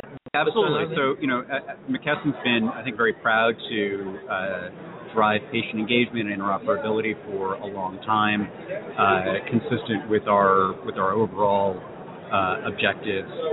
The White House event was an event for precision medicine, and the goal here is to enable all of us as participants to be able to take our record and use it to donate for research. The kind of research that allows us to associate our genome, our gene structure, with our health outcomes. And the program's known as Sync for Science, and McKesson, along with a number of other health IT developers, volunteered to make sure that our systems are interoperable out of the box, so that all of us as citizens, as participants, can make that decision. And what's great about it is it's exactly the same standards and interoperability that we were driving for in the Argonaut project. So we're starting to see the world come together. And it was a tremendous event. The president made time out of his incredibly busy schedule. And it was clear that the president knows his stuff in this area. He was supremely well informed. And he's got a large amount of passion to drive this as one of his legacies. So it was an incredibly impressive event that we were proud to participate in. Well, this is great. I know we're coming up on the end of the hour, top of the hour here, but I want to thank you for stopping by, and I would love to get a chance to talk to you more in depth on some of our other shows if we have an opportunity. Absolutely. If you're available, that would be fantastic. And if people want to get in touch with Relay Health, where do they go? Well, you can find us at www.relayhealth.com or at McKesson.com. And you can link to me on Twitter at Arian Malek or at Amalek, A-M-A-L-E-C. Fantastic. Well, thank you so much.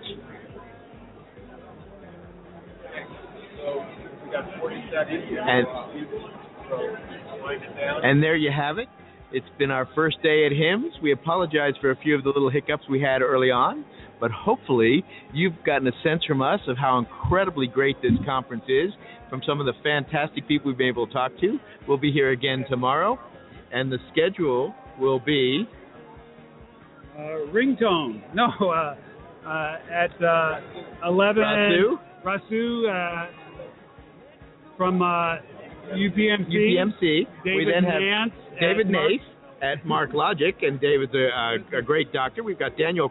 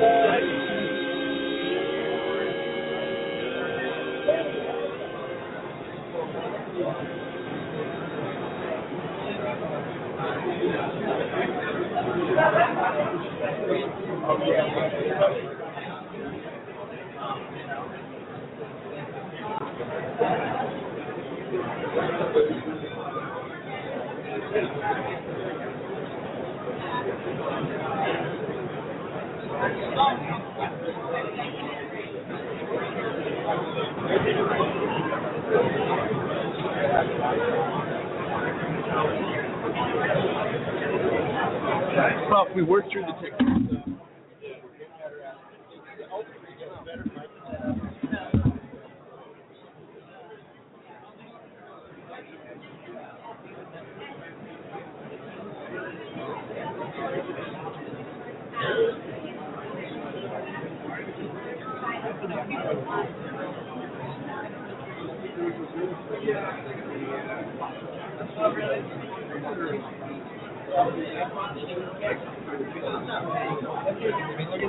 I get the text.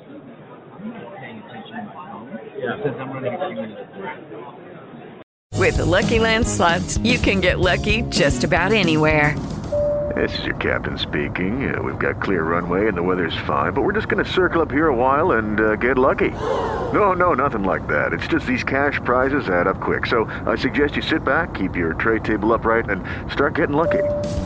Play for free at LuckyLandSlots.com. Are you feeling lucky? No purchase necessary. Void where prohibited by law. 18+ terms and conditions apply. See website for details.